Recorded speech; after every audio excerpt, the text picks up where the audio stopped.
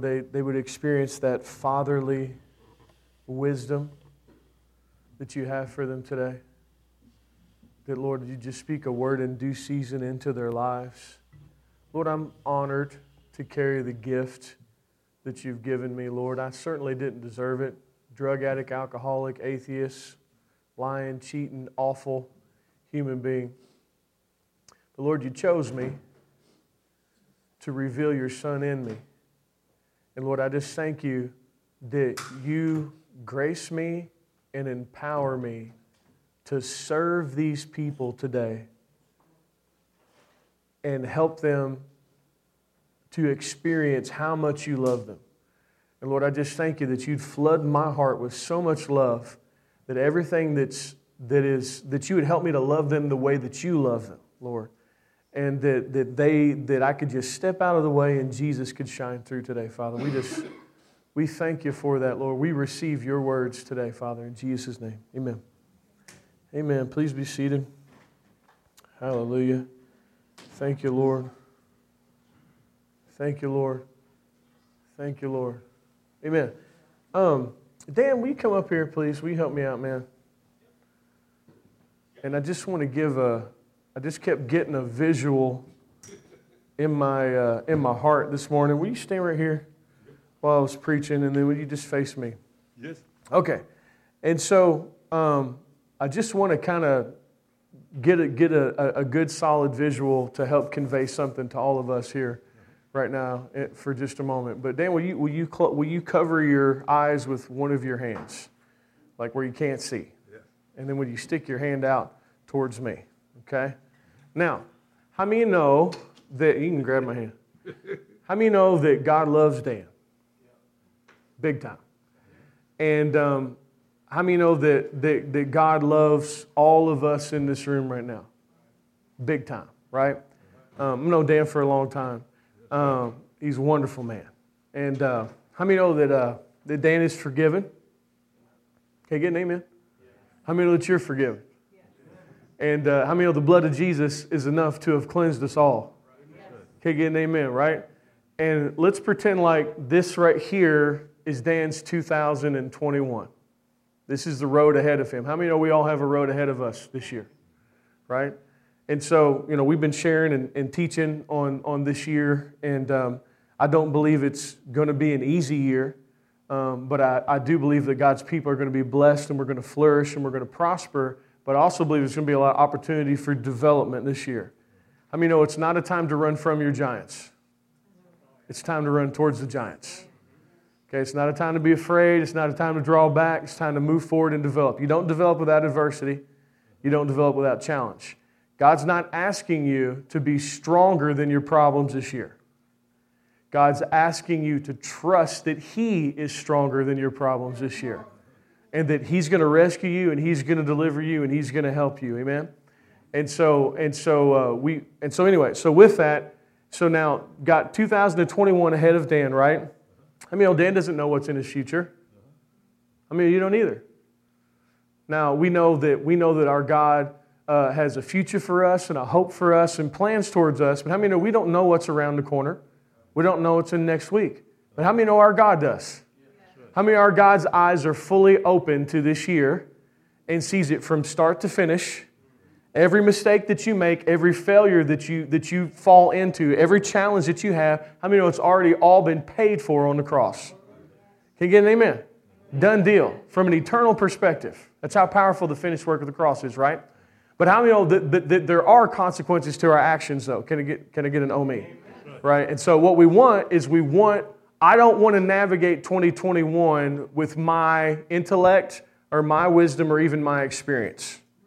I don't want what I can produce. I've known that for a long time. How many know we want what God has? And so what God has, how many know God in the form of relationship is going to, how many always happens to have a place of relationship? Primarily with Scripture. Can I get an amen on Scripture? Secondarily by the leading of the Spirit. How many know the Spirit of God is going to connect the dots of the Scriptures? Amen, right? And so God's going to lead him and guide him because God has a good plan for him. How many know it's really important for him to understand that he's right with God? That's your part. You got to believe the cross is a success.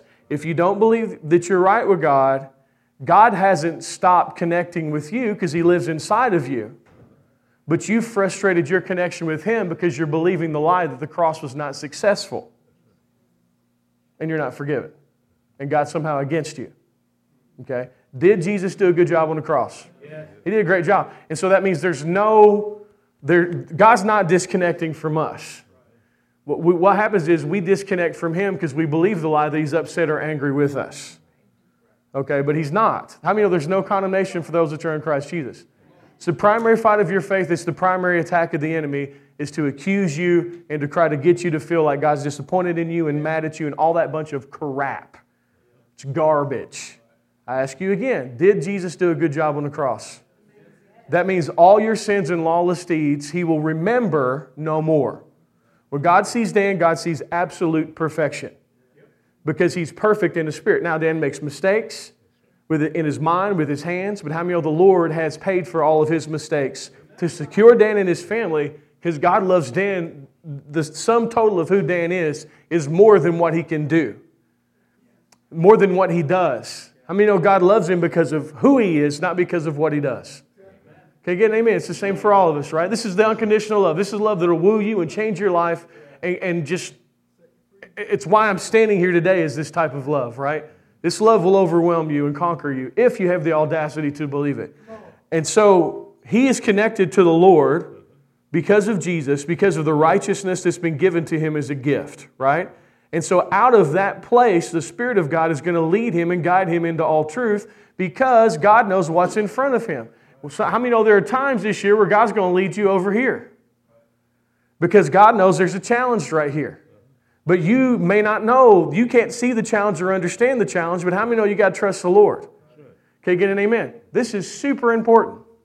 How many know that God may lead Dan in a way that He's not leading you? Is God big enough to have a personal relationship with each individual? Peter got into trouble when he started trying to compare his relationship with God with John's. The Lord was telling Peter what to do. And Peter was like, well, what about that guy? And Jesus paraphrased, mind your own business. How many know that God had a different call for Peter than He did for John? We are so quick to try to make everybody like us. We are so quick to think if they're not doing things the way we're doing things, then they're not hearing God. Is God capable of leading someone else in a different way? Now, not contrary to Scripture. Please understand that. I'm not saying God never going to lead anybody contrary to Scripture. But God may lead someone in a different way than He leads you according to who they are, where their faith is at, their background, and their understanding. And we have to be big enough in the body of Christ to allow this to happen without feeling like our own relationship with God is threatened.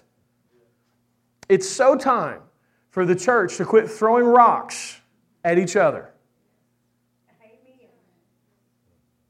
And here's the thing. Ain't nobody doing this thing perfect. Nobody. Nobody. Not one person on earth is an expert on God. Because He is way too big to be an expert on. Therefore, in some ways, we're doing well. In some ways, we're making mistakes. Hallelujah. And that's why love covers the multitude of all of it, right? And so God's going to lead him, and God's going to guide him, and God has a path of wisdom for this man to give him a good 2021. How many know God has a path of wisdom for you and your family to give you a good 2021? You are not dependent upon the seasons of this earth in order to prosper. You are a tree that's planted by the rivers of living water. You will bring forth your fruit. You will not be afraid of doubt. You will not be afraid. You will not be afraid. You will not be afraid of fear or drought or any of these things. You're going to bring forth fruit because of this. This connection right here. Now, there will be challenges and there will be circumstances, but the giants have become our bread. The giants have become our bread. The giants have become our bread. Can I get an amen? Let's feed on what's trying to kill us. Let's take its head off and let's eat at God's table. Because when God sets a table, your enemies will be there too. But don't be afraid to put your fork in and eat what God has provided for you. Can I get an amen? And so God's going to lead him and God's going to guide him and God's going to roll with him. And he's not going to know the way, but the Lord's going to know the way. Can I get an amen? And how many know we're gonna walk in love towards each other? We're gonna walk in unity in the body of Christ, and we're gonna quit throwing rocks. And we're gonna take a stand against the devil. Stand against evil, not against each other. Can I get an amen? Thank you. Thank you. Thank you, Dan. Appreciate you, man. All right. Amen. God bless you, bro. Let's give it up for Dan, y'all. Let's turn to James chapter 3. And sometimes I think that if we can get a visual on something, it will help us to understand it. And, earlier, a few weeks ago, the Lord really laid the book of James on my heart. And that's the book that we've kind of been working through because, James was written to a persecuted people. And I believe that there is the framework on how to navigate persecution with wisdom and joy and strength. And I believe that template is laid out in the book of James. And so we've been teaching through it, and we're going to pick it up in James chapter 3, and we're going to continue to move through it. I believe we'll probably finish it today and move on to something else, but we'll see what happens. Hallelujah. James chapter 3, verse 1. Can I have this fan on pretty please, somebody? My brethren, let not many of you become teachers, knowing that we shall receive a stricter judgment, for we all stumble in many things. If anyone does not stumble in word, he is a perfect man, and able also to bridle the whole body. Now, I just want to stop here for a moment, and your words are a key element in you getting through challenging times and times of persecution. Because if we allow darkness in our mouths, and we allow anger and offense and strife and contention to consume our words, then we will be those who are cursing more than we are blessing. We are not called to be cursers. We are called to be blessers. How many know out of the same fountain shouldn't bring forth salt water and sweet water? And so it's easy to run off at the mouth in seasons of challenge. And here's the thing, the more you run off at the mouth and the more there is cursing, and I'm not talking about literal curse words, although I would encourage you not to do that either, but I'm talking about speaking evil and speaking vile and being angry and offended and living in a state to yielding your tongue to that which destroys rather than yielding your tongue to that which heals. Now, never should you ever compromise on the truth. How many know we take a stand for truth? What is truth? Scripture. I'm not encouraging you to be complicit or apathetic or roll with the punches or any of those things. No, you take a stand for the truth. You don't stop taking a stand for the truth. But your tongue yielded to the Spirit of God. How many know the tongue of the just is as choice silver? The tongue of the silver represents redemption. The lips of the righteous feed many. See, there are people that should be feeding from your mouth, but they're dodging your bullets.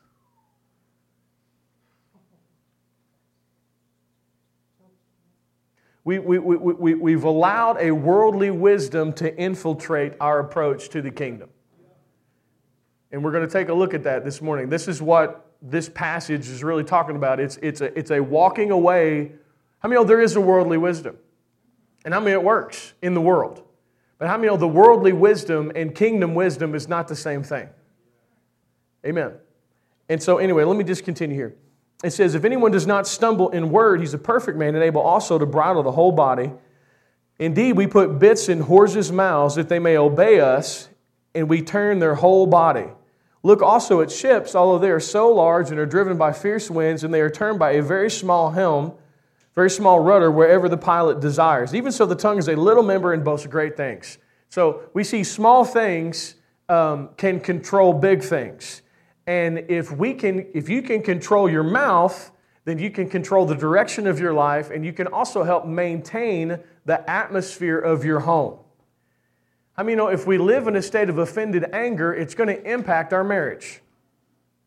If we live in a state of offended anger, it's going to impact our children. It's going to impact everything. How many know you're not called to live angry? Now listen, I know there are things that have happened and probably will continue to happen that will make the righteous angry. But your default setting is not anger, your default setting is peace. If I trust that the Lord is the one who's going to bring the vindication, that I don't have to bear the sword in my hand and cut off the ears of those who actually need to hear the words of life from my mouth. I'm asking you to be wise as serpents and harmless as doves in the days ahead. There's a road that the church has got to navigate that only the Spirit of God can lead. And we can't join the hordes of angry, offended people and think that we're actually operating in the kingdom. We're descending into an earthly, sensual, devilish wisdom that's actually producing more destruction and division. You are primarily called to be a peacemaker. Now, doesn't mean you compromise in the midst of that. Please understand that. I'm not asking you to compromise truth. I'm not asking you to stop taking a strong stance on what you believe. We need that. I mean, if we don't maintain the standard, then it's gone. We are the salt. We are the light. We must maintain the standard. But we're going to have to get control of our mouths in our personal lives and on social media, and we're going to have to recognize that your mouth should be dominated by the Lord, not dominated by the affairs of this life. How many know God saw darkness but spoke light? How many know Lazarus was dead but Jesus said he's sleeping? How many know if we join in and we chime in with the God-given authority that's been given to us, and we turn our mouths into jackhammers of destruction, then we can't build and plant and bring restoration and redemption to the things that are being destroyed. How many know your mouth is called to bless? Let's look at it in the context of Scripture. So see how great a forest a little fire kindles. And the tongue is a fire, a world of iniquity. The tongue is set among our members that it defiles the whole body. It sets on fire the course of nature and is set on fire by hell. For every kind of beast and bird, of reptile and creature of the sea is tamed and has been tamed by mankind, but no man can tame the tongue. So now, this takes the responsibility off of us. You have no ability to tame your tongue. We can collectively sigh, right? Amen. Now, how is the tongue tamed? Well, out of the abundance of the heart, the mouth speaks. If I'm bringing in the report of the Lord, then I will speak the report of the Lord. If I am bringing in the report of the world, then I will speak the report of the world. I mean, in this time, God needs His people operating according, because you've been given a tremendous amount of authority. Do you understand that? All human beings have been given a tremendous amount of authority, but people of God have tremendous amount of authority. And if we would use our mouths to pray rather than fight, I believe things have the opportunity to happen differently. Because see, the battle is too big for you. Okay? The battle is too big for any political figure. The battle is too big for our founding fathers. The battle is too big for America. The battle is too big for the world. Do you know who the battle is not too big for? The Lord. The Lord has the ability to bring change. The Lord does. How do we do that? We invite Him in. We trust Him. How many know if I'm trusting the Lord, I'm not freaked out?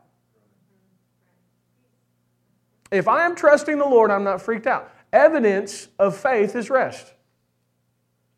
You know this is how I fight my battles. This is how I fight my battles, right? Amen. This is how you fight your battles. You can't live wigged out. You can't watch video after video after video of filling your heart with fear.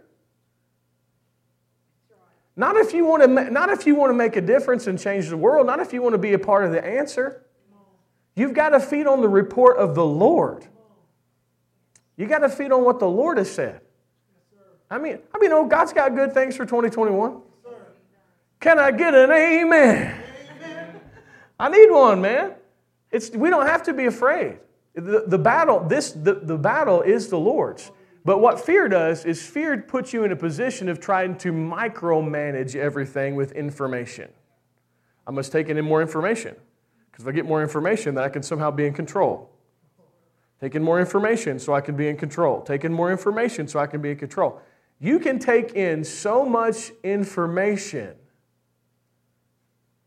that your heart is so full of fear and anger and offense that you cannot control what you say. And so, we got to push pause on the report of the world. And I'm not encouraging you to bury your head in the sand. I'm not encouraging you to do that. But I'm saying, if we'll feed on life, out of our mouth will come life. But if we constantly feed on death and distraction and all of these things, out of your mouth's going to come forth cursing. And then what ends up happening is we're not a part of the answer. We become another facet of the problem. Amen. This is not one of those shout me down because I'm preaching good messages. I'm fully aware of that. And then it goes on, it says, talking about the tongue, it is an unruly evil full of deadly poison. With it, bless our God and Father, and with it we curse men who've been made in the similitude of God.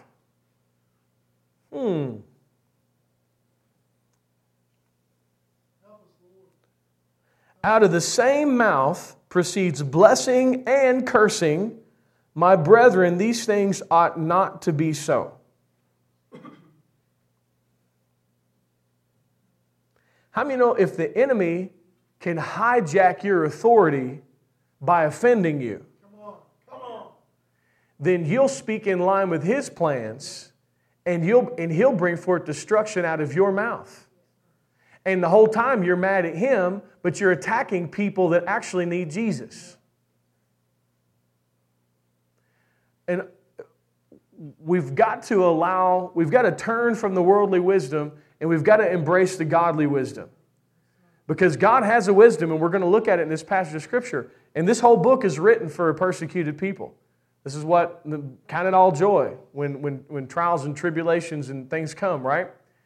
And right here, he's addressing the mouth. He's like, you've got to get control of your mouth. Because how many know an uncontrolled mouth is revealing an uncontrolled mind? Right? And how many know God has peace for you and rest for you? Can I get an amen? What if the Lord came in here today and said, 2021, I've got it. Relax. You don't have to freak out. I got it.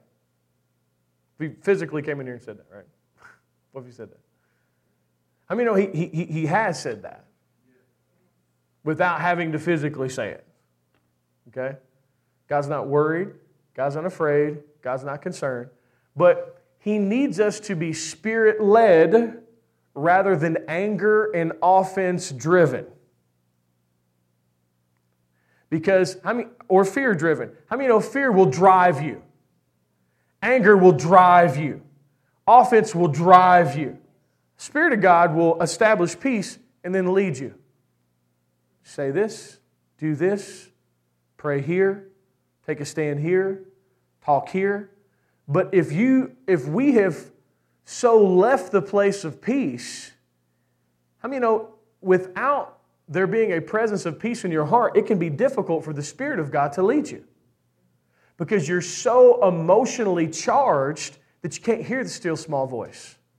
Because you're too busy being driven by the hordes of angry and upset and offended people. I mean, we got to go over and get into this place of peace to get on that wavelength of righteousness, that wavelength of the Spirit, so that the Spirit of God can lead us. I don't know about you guys, but when I'm emotionally charged, it can be difficult for me to really... How many know you can be emotionally charged and push back at the leading of the Spirit? Oh, yeah. Amen. It's easy to do. And I'm just saying, we just really have to stop doing that. We have to take a break and chill. And here's the thing. You can be emotionally charged for a good cause, But you can be totally in the flesh in your presentation of what's true and what's right. And if we're in the flesh, we're warring according to the flesh, and we're actually working for the enemy and we don't realize it.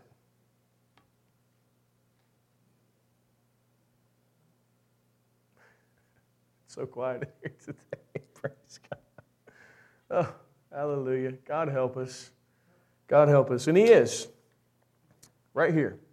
He says, does a spring send forth fresh water and bitter water from the same opening? Can a fig tree, my brethren, bear olives, or a grapevine bear figs? Thus no spring yields both salt water and fresh water. Out of your mouth, blessing. How many of you can bless and still maintain your standard of truth at the same time? How many know you can bless and maintain your standard of truth and operate in rest, trusting that the Lord has got the situation and got it handled? We can do it. Now, you may have to labor to enter into that rest. Amen. And from what I have found, you don't labor and enter into the rest and stay there eternally. How many know there's an element of labor to? How many know sometimes you pop out of rest and you got to get back in rest again? It's just time with the Lord that causes it to happen. But we need to be operating out of a place of peace so that we can be Spirit-led. Now, I'm going to read this next thing to you here, and I'm going to read it all in context, and I'm going to go back through and I'm going to work it through. We're going to discuss it and break it down because we're going to take a look at godly wisdom and worldly wisdom. Okay? James chapter 3, verse 13. It says, "Who is wise and understanding among you? Let him show by good conduct that his works are done in the meekness of wisdom. But if you have bitter envy and self-seeking in your hearts, do not boast and lie against the truth. This wisdom does not descend from above, but is earthly, sensual, and demonic. For where envy and self-seeking exist, confusion and every evil thing are there. But the wisdom is from above is first pure, then peaceable, then gentle, willing to yield, full of mercy, good fruits, without partiality, without hypocrisy. Now the fruit of righteousness is sown in peace by those who make peace." Peace is not compromise. Do y'all understand that? I mean, the world has a compromising peace. They have a sticker on the back of their car that says coexist, right? Amen. That's garbage, and nothing against their concept. They're like, can't we all get along? No, Jesus is the line drawn in the sand. Jesus does not play well with other gods. God never has. He said, "I'm the way, the truth, and the life. No man gets to the Father but by me." So I'm not talking about a peace that's based on compromise. I'm talking about you have an eternal, powerful, heavenly, aggressive peace that's placed on the inside of you that's greater than the storms around you. How many know when they were going through the storm and the disciples were freaked out? Why were the disciples freaked out? Because they thought they were going to die. Why did they think they were going to die? Because they were going through a storm. Who told them to go to the other side? Jesus did. He didn't tell them there was going to be a storm, but there was a storm. How many know Jesus was totally at rest because He knew that His God, His Father, was greater than all, and if His Father told Him to go to the other side, then they were going to the other side. And so Jesus was in the ultimate place of rest. He was asleep. And they felt as though the Lord didn't care about them because, when God tells you to go to the other side, generally it's a sunny day when He says go. Can I get an amen? Because that's how the Lord works. It's a sunny, beautiful day. This is your calling. You're going to the other side. Woo! Y'all just, I'm about to do it right here. We were talking about it earlier. Going to the other side. Those of you watching, you don't know what we're talking about, but it's funny. Just laugh. Going to the other side. But how many know in the journey to the other side, there will be a storm or two, or 10 or 12, right? But how many know you going to the other side? How many know they all went to the other side?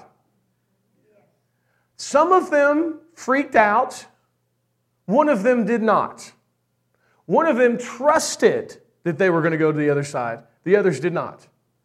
But how many know Jesus, whose peace was undisturbed by the storm, stood up and released His peace on the storm, and there was calm. And they were immediately to the other side. The peace inside of you is stronger than the turmoil that's in this earth.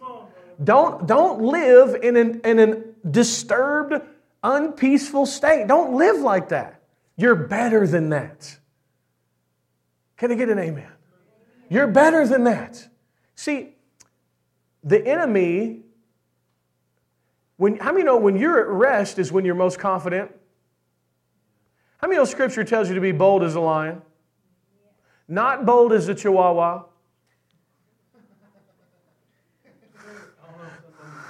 They are.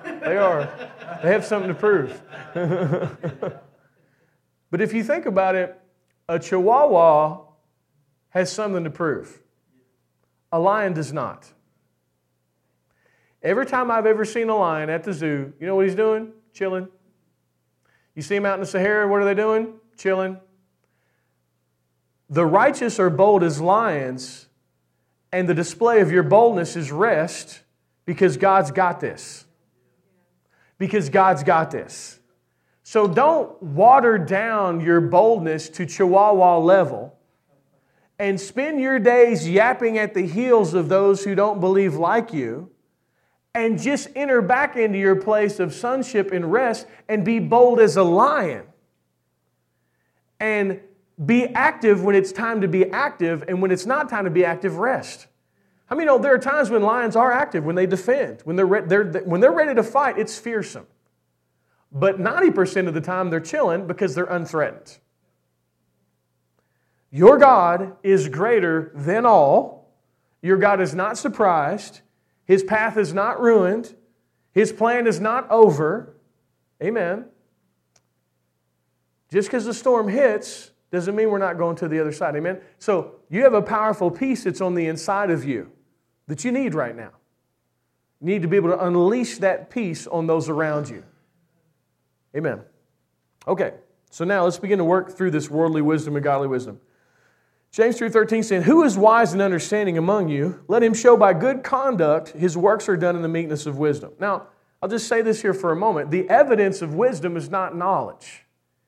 The evidence of wisdom is conduct, is what you're doing in the way that you're carrying yourself. Now, once again, you're forgiven. You've been made the righteousness of God in Christ Jesus, and God loves you.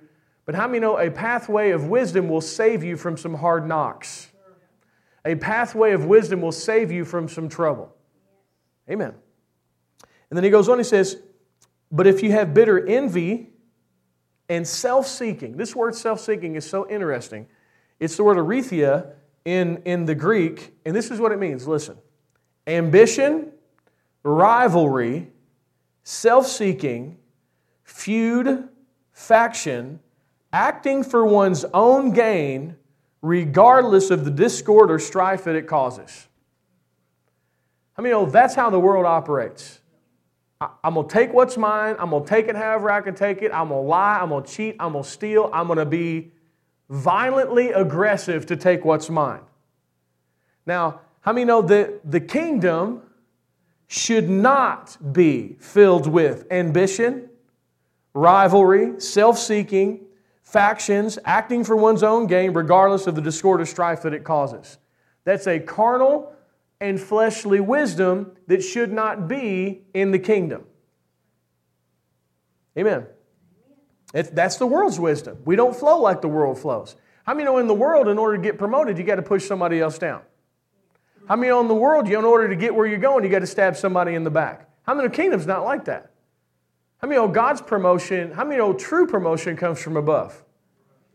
In love, we serve. We don't have to get caught up in the cutthroat rat race of this world. Amen.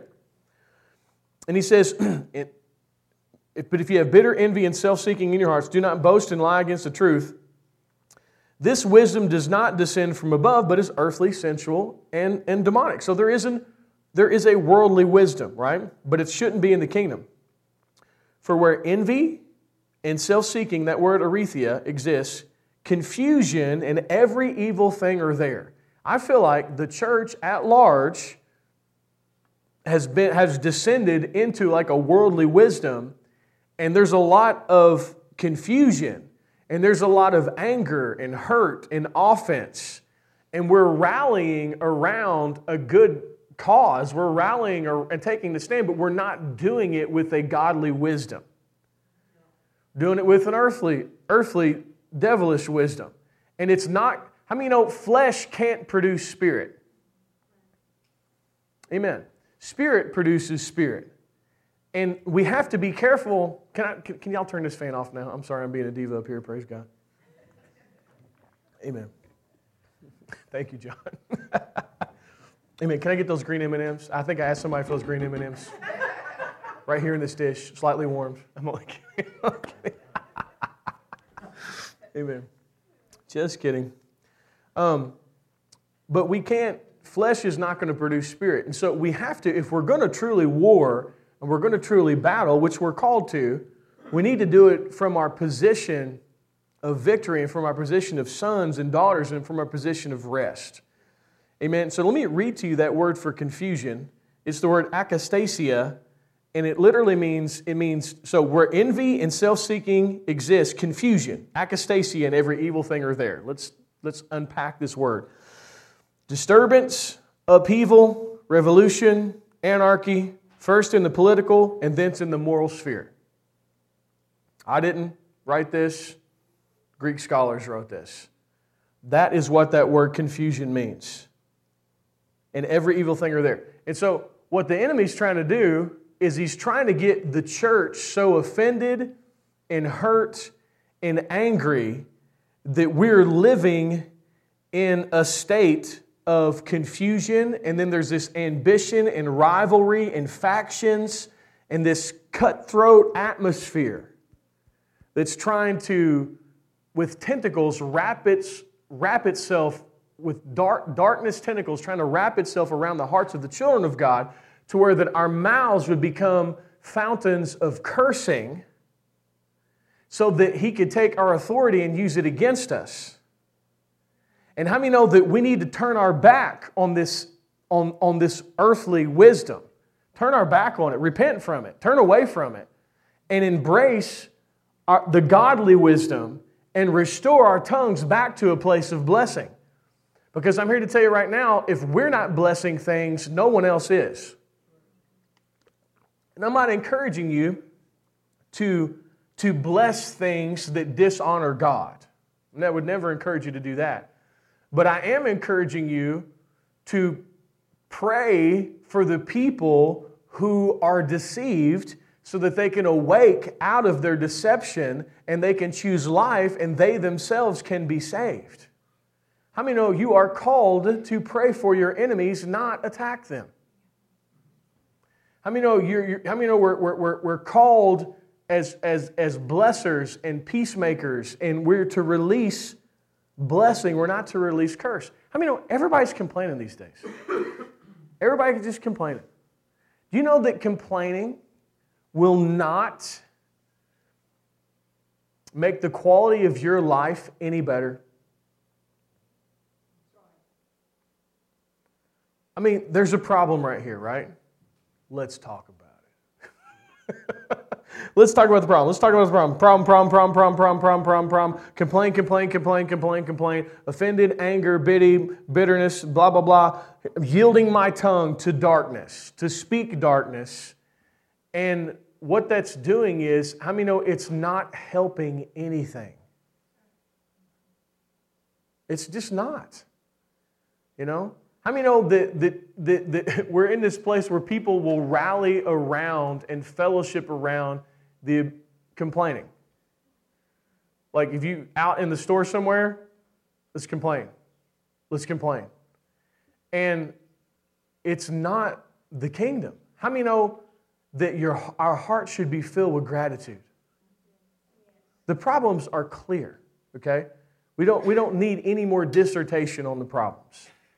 We need to return our hearts back to a place of trusting the Lord, resting in the Lord, speaking life, praying, and being thankful. Because your angry cynicism is not doing anything and changing the world. It's actually shedding more darkness, and it's poisoning your own heart. And it's impacting you and your family and those around you. And I just encourage you to get rid of it. No, that was a strong analogy, and I apologize, but that's what it felt like. I mean, there's just this yuck. Let go. Hey, did Jesus die? Did He conquer darkness? Does He have a plan for our lives? Amen? We've got to get back onto the victory note, and we've got to turn our backs on this worldly wisdom, man, because what it does is it's not advancing the kingdom of God. Now, let's take a look at godly wisdom. It says, but the wisdom that is from above is first pure, peaceable, gentle, willing to yield, full of mercy and good fruits, without partiality, without hypocrisy. How many know this is a different type of wisdom? There's a beauty that's here. There's an element of peace that's here, right? There's an element of truth that's here. Now, please understand, how many know Jesus made a whip and tossed the temple tables? And He operated in godly wisdom the entire time that He did it. But Jesus' eyes were never on the Roman Empire because He knew they were puppets of darkness. His eyes was fix the church so that the den of thieves can be removed, so that the house of God can become a place of relationship and prayer, so that change can happen as a result of removing the darkness. Not slicing off Roman soldiers' ears in a time of offense and anger. You never see Him do it. Not one time. Jesus said, they give Him a coin. Render to Caesar what's Caesar's, render to God what's God's. Now, I'm not encouraging you to not take a strong political stance. I'm not encouraging you to not take a stance on what's true and what's right. But what I am, remember, we don't war against flesh and blood. Our kingdom is not of this world. We are a part of the kingdom of God. And we've got to get back to the kingdom of God to rout darkness so that it can have an impact in the world that we're living in. But if we are descending in this strife-filled, ambitious confusion and all of this worldly wisdom, the enemy is nullifying us with our own anger. He's removing us as a threat because we become just as much a part of the problem. And I'll give you an example of this. How many know the enemy plays both sides? When Martin Luther came, and he, talking about the monk, when he nailed the thesis on the wall, talking about being justified by faith, how many know it brought just an awesome time of reformation for the church, and people began to have a relationship with God again, and all of these wonderful things. But then zealots went too far, and they started killing priests. And so it looked like Martin Luther was inciting violence against the church. And how many know he was not inciting violence against the church? But what happened was the enemy plays both sides of the field. If he can't leave you trapped here, he'll try to push you so far here to where you become a problem on this side.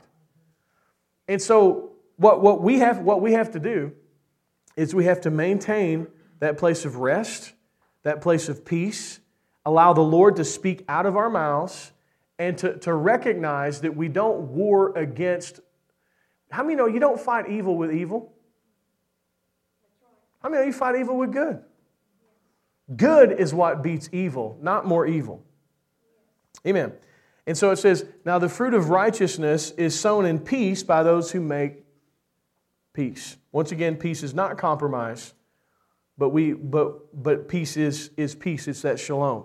Now, James chapter 4 and verse 1, and it's, now here's the question. How are we going to be free from this worldly wisdom? How are we going to get set free from it?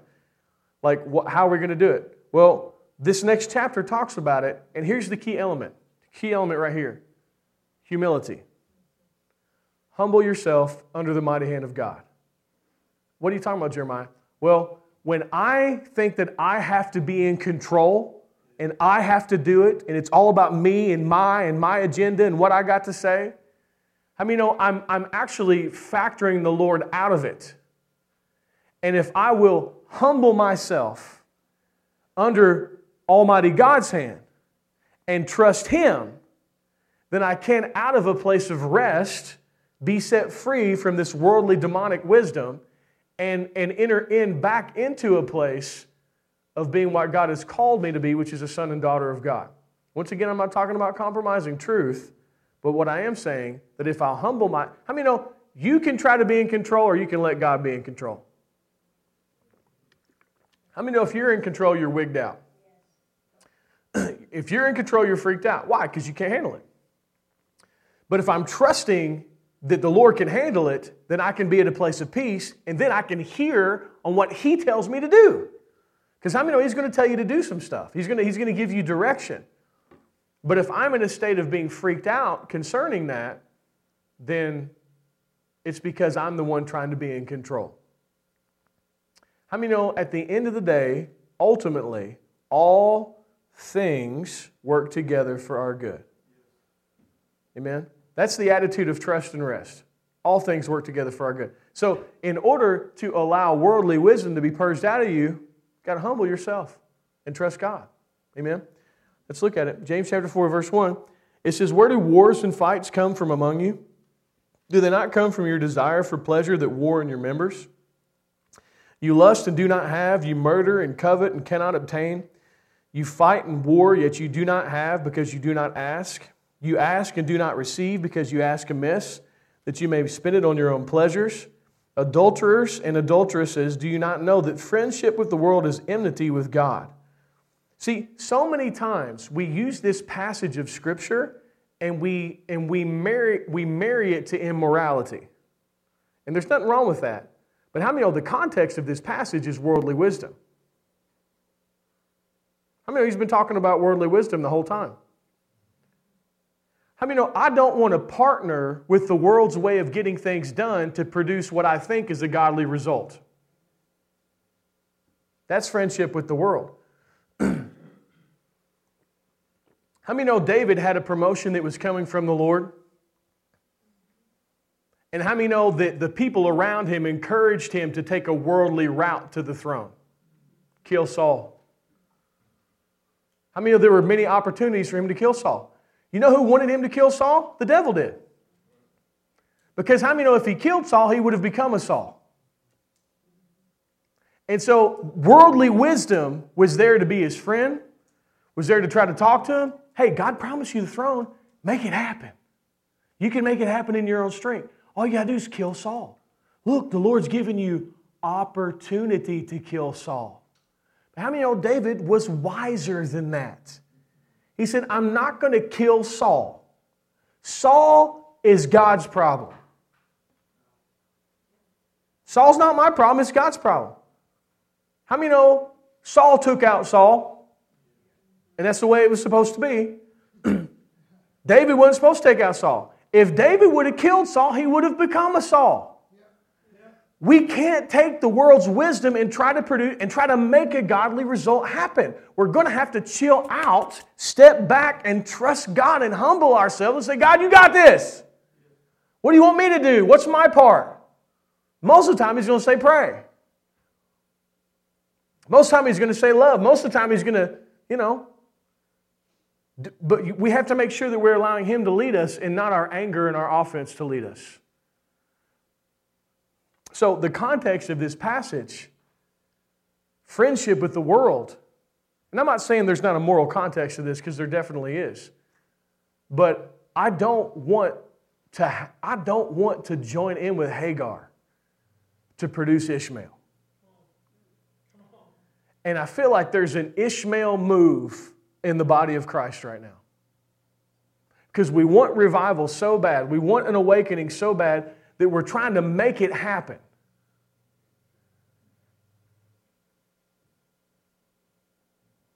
We will not rally around, the kingdom will not rally around hate. The kingdom will not rally around these things. How many know there is an awakening coming? But how many know Ishmael always comes before Isaac? How many know Hagar is represented, she was an Egyptian, she's a representative of the worldly way of doing things. How many know that you can take worldly wisdom and you can try to use it in the ministry. Oh, yes, you can. You know, I got to get this, I got to say this, I got to flatter so-and-so, I got to rub shoulders with this person, I got to make this person look bad so I can look good. Y'all ever encountered any of that before? I mean, that's nasty. Oh, I'm so glad I'm away from all that. But it's a worldly wisdom, it's a fleshly, carnal pursuit, even though ultimately what they want is something God-given. But how many know, in order for David not to kill Saul, he had to humble himself under the mighty hand of God and trust that God would bring the promotion and not his own hand. Y'all tracking me here? I know I'm belaboring this point, but I just want to drive it home. Because worldly wisdom can be attractive. It speaks to our emotions. It speaks to our hurt hearts. And we want, how many know, a lot of times we want vindication. We want justice. Give me justice. Give me vindication. And certainly the Lord, and we're going to look at this in this chapter, how many know the Lord has vindication? And the Lord has justice. But how many know He's going to be the one doing it, not us? If we try to do it, we'll end up becoming just like Saul. We don't want that. So it says, do not you know that friendship with the world is enmity with God?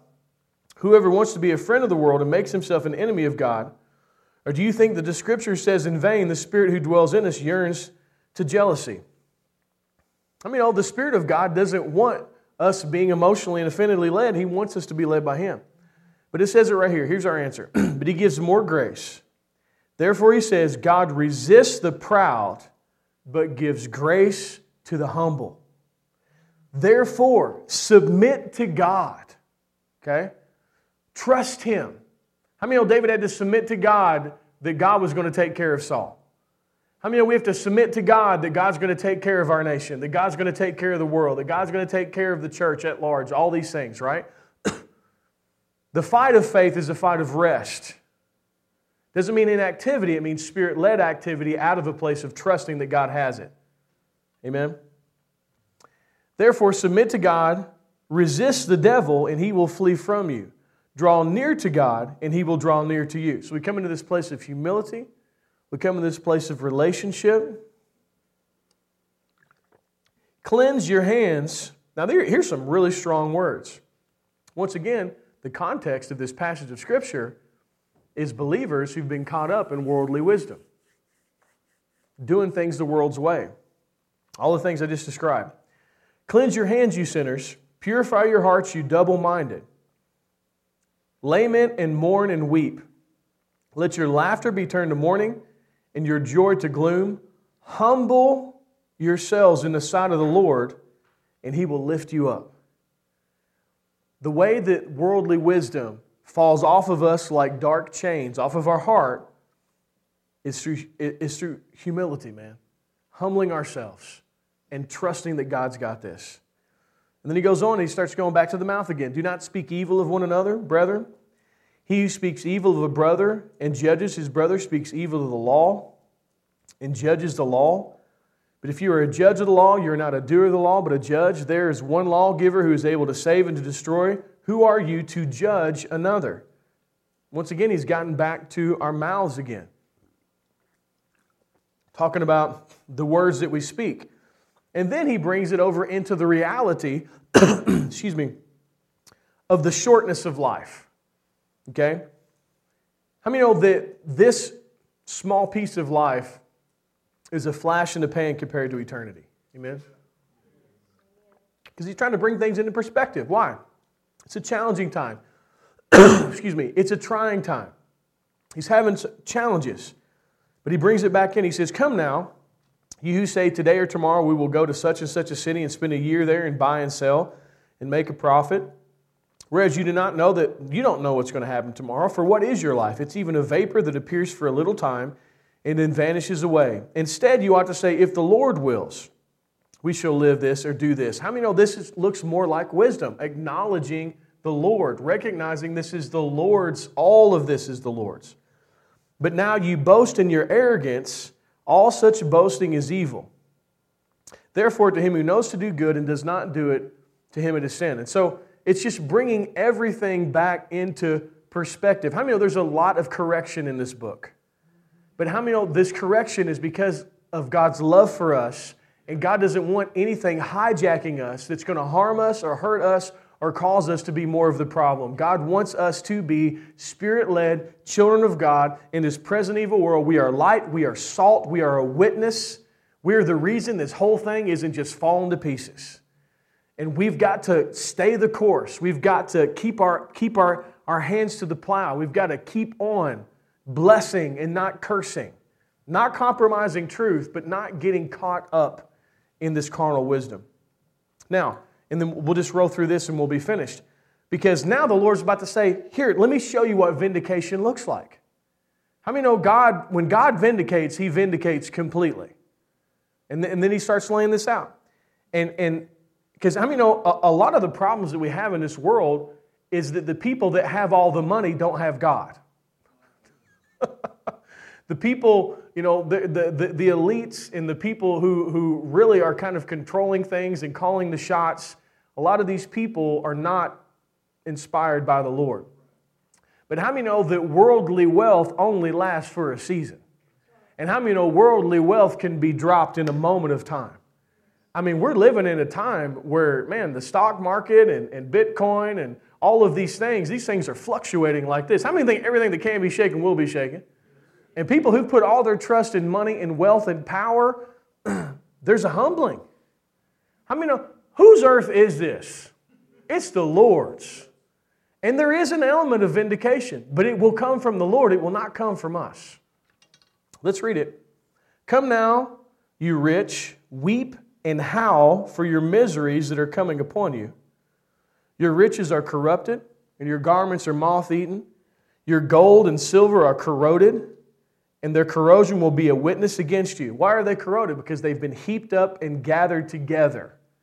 How many know the true purpose of money is and wealth is to help people and to love people. It should never heap up and become a status symbol. How many know it should always be flowing and helping people? And so what he's exposing here is the stinginess of their hearts, and that's why he's saying that it's corrupted and corroded because it's just laid here for so long. Anyway, your gold and silver are corroded, and their corrosion will be a witness against you and will eat your flesh like fire. You've heaped up treasure in the last days. Indeed, the wages of the laborer who mowed your fields, which you kept back by fraud, cry out. And the cries of the reapers have reached the ears of the Lord of war. You've lived on the earth in pleasure and luxury. You've fattened your hearts as in the day of slaughter. You have condemned, you have murdered the just, and he does not resist you. How many, ladies and gentlemen, we've seen this all happen. But you have to understand, who's going to take care of that? The Lord is. The Lord is. The Lord is. Amen. And then he goes on, he says, therefore be patient, brethren, until the coming of the Lord. See how the farmer waits for the precious fruit of the earth, waiting patiently for it until it receives the early and latter rain. You also be patient. Don't take the sword against Saul. Be patient. Establish your hearts, for the coming of the Lord is at hand. How many know vindication is coming? Amen? It says, do not grumble against one another, brethren, lest you be condemned. Behold, the judge is standing at the door. Once again, anyway, I'm not going to belabor that point. I'm just going to keep reading. My brethren, take the prophets who spoke in the name of the Lord as an example of suffering and patience. Indeed, we count them blessed who endure. You have heard of the perseverance of Job and seen the end intended by the Lord, that the Lord is very compassionate and merciful. How many know Job had a really difficult 9 months? But how many know 9 months came and went, and then at the end, he was 7 times more blessed than he was initially? Right? So you have to understand, there is a vindication. There is a reformation that's happening, and at the end of the day, let the Lord vindicate you. How many know the Lord vindicated Job? How many did? A lot of times we read the book of Job and we think this thing lasted 20 years. It's 9 months. You know? But there was a vindication, there was a restitution, and there was a remuneration, and there was a redemption. And God always does that. Amen? Then he goes on and says, above all, my brethren, do not swear, either by heaven or by earth or with any oath, but let your yes be yes and your no, no, lest you fall into judgment. And then he just starts really just going into finishing everything off in wisdom. But I just want to bring out, we're not our vindicators, the Lord is our vindicators, let's trust the Lord. But I'm going to read through this so that we can finish it, because it's all good. Is anyone among you suffering? Let him pray. Is anyone cheerful? Let him sing psalms. Is anyone among you sick? Let him call for the elders of the church and let them pray over him, anointing him with oil in the name of the Lord, and the prayer of faith will save the sick, and the Lord will raise him up. If he has committed sins, they will be forgiven. Confess your trespasses to one another and pray for one another that you may be healed. The effective, fervent prayer of a righteous man avails much. Elijah was a man with nature like ours, and he prayed earnestly that it would not rain, and it did not rain in the land for 3 years and 6 months. And he prayed again, and the heaven gave rain, and the earth produced its fruit. Brethren, if anyone among you wanders from the truth, and someone turns him back, let him know that he who turns a sinner from the errors of his ways will save a soul from death and cover a multitude of sin. Amen. Book of James, template on how to navigate the days ahead. I think we have great days ahead. I think we have awesome days ahead. I do think there's going to be challenges. But once again, we're not going to run from our giants. We're going to run towards our giants. We don't have to be stronger than the challenges. Our God is stronger than the challenges. Amen? We have to maintain our hearts in peace, maintain our hearts in rest, be a part of the answer, don't be a part of the problem, be Spirit-led in what you're doing. Just like Dan in the beginning, like how many know God can navigate this year? But the key element is relationship. Right here with the Lord. Amen? And allowing Him to lead and allowing Him to tell us what to do. And I believe there's going to be awesome things. And I do believe there's going to be an awakening, you know. I believe it's going to happen within the next 4 years. That's what I believe. And it's going to be amazing. But it will be one that's based out of the Spirit, not based out of the flesh. It will be based out of the kingdom. Amen. So, awesome. Praise God. Amen. Book of James, man, there's a lot of correction in it. Amen. Praise God. Thank you, Lord. Thank you, Lord. Thank you, Lord. Hallelujah. Just going to pray and talk to God. Lord, I just thank you. Lord, we've worked through this book, and Lord, I thank you that 2,000 years later you weren't surprised, and you know exactly how to navigate this season. And Lord, I just thank you for the encouragement to the hearts of your children. I thank you even for the correction, Lord, that has come, that we would not be friends with the world, Lord, but we would be yoked to you and you only. And Lord, I thank you that the days ahead are good days, Lord, and you have great days for your family. And Lord, I just thank you that they that know their God will be strong and do exploits. And I just thank you that all the words that are from you, Lord, that they would come into our hearts and they would bring correction and even just a separation in the way that we view things. Help us to see things the way you see things, Lord. Help us to humble ourselves under your hand. And Lord, we just thank you for that. And I thank you above everything else, Lord, we're just so aware of how much you love us. Father, we thank you for that in Jesus' name. Amen. Awesome. Well, if you need to give an envelope this morning, lift your hand up and we'll give one to you. If you guys are watching online and you'd like to give and partner with the ministry, go to gracepointgeorgetown.com and you can give that way. I'm not going to do any type of teaching because we've taught long today. So, amen. Here you go, brother.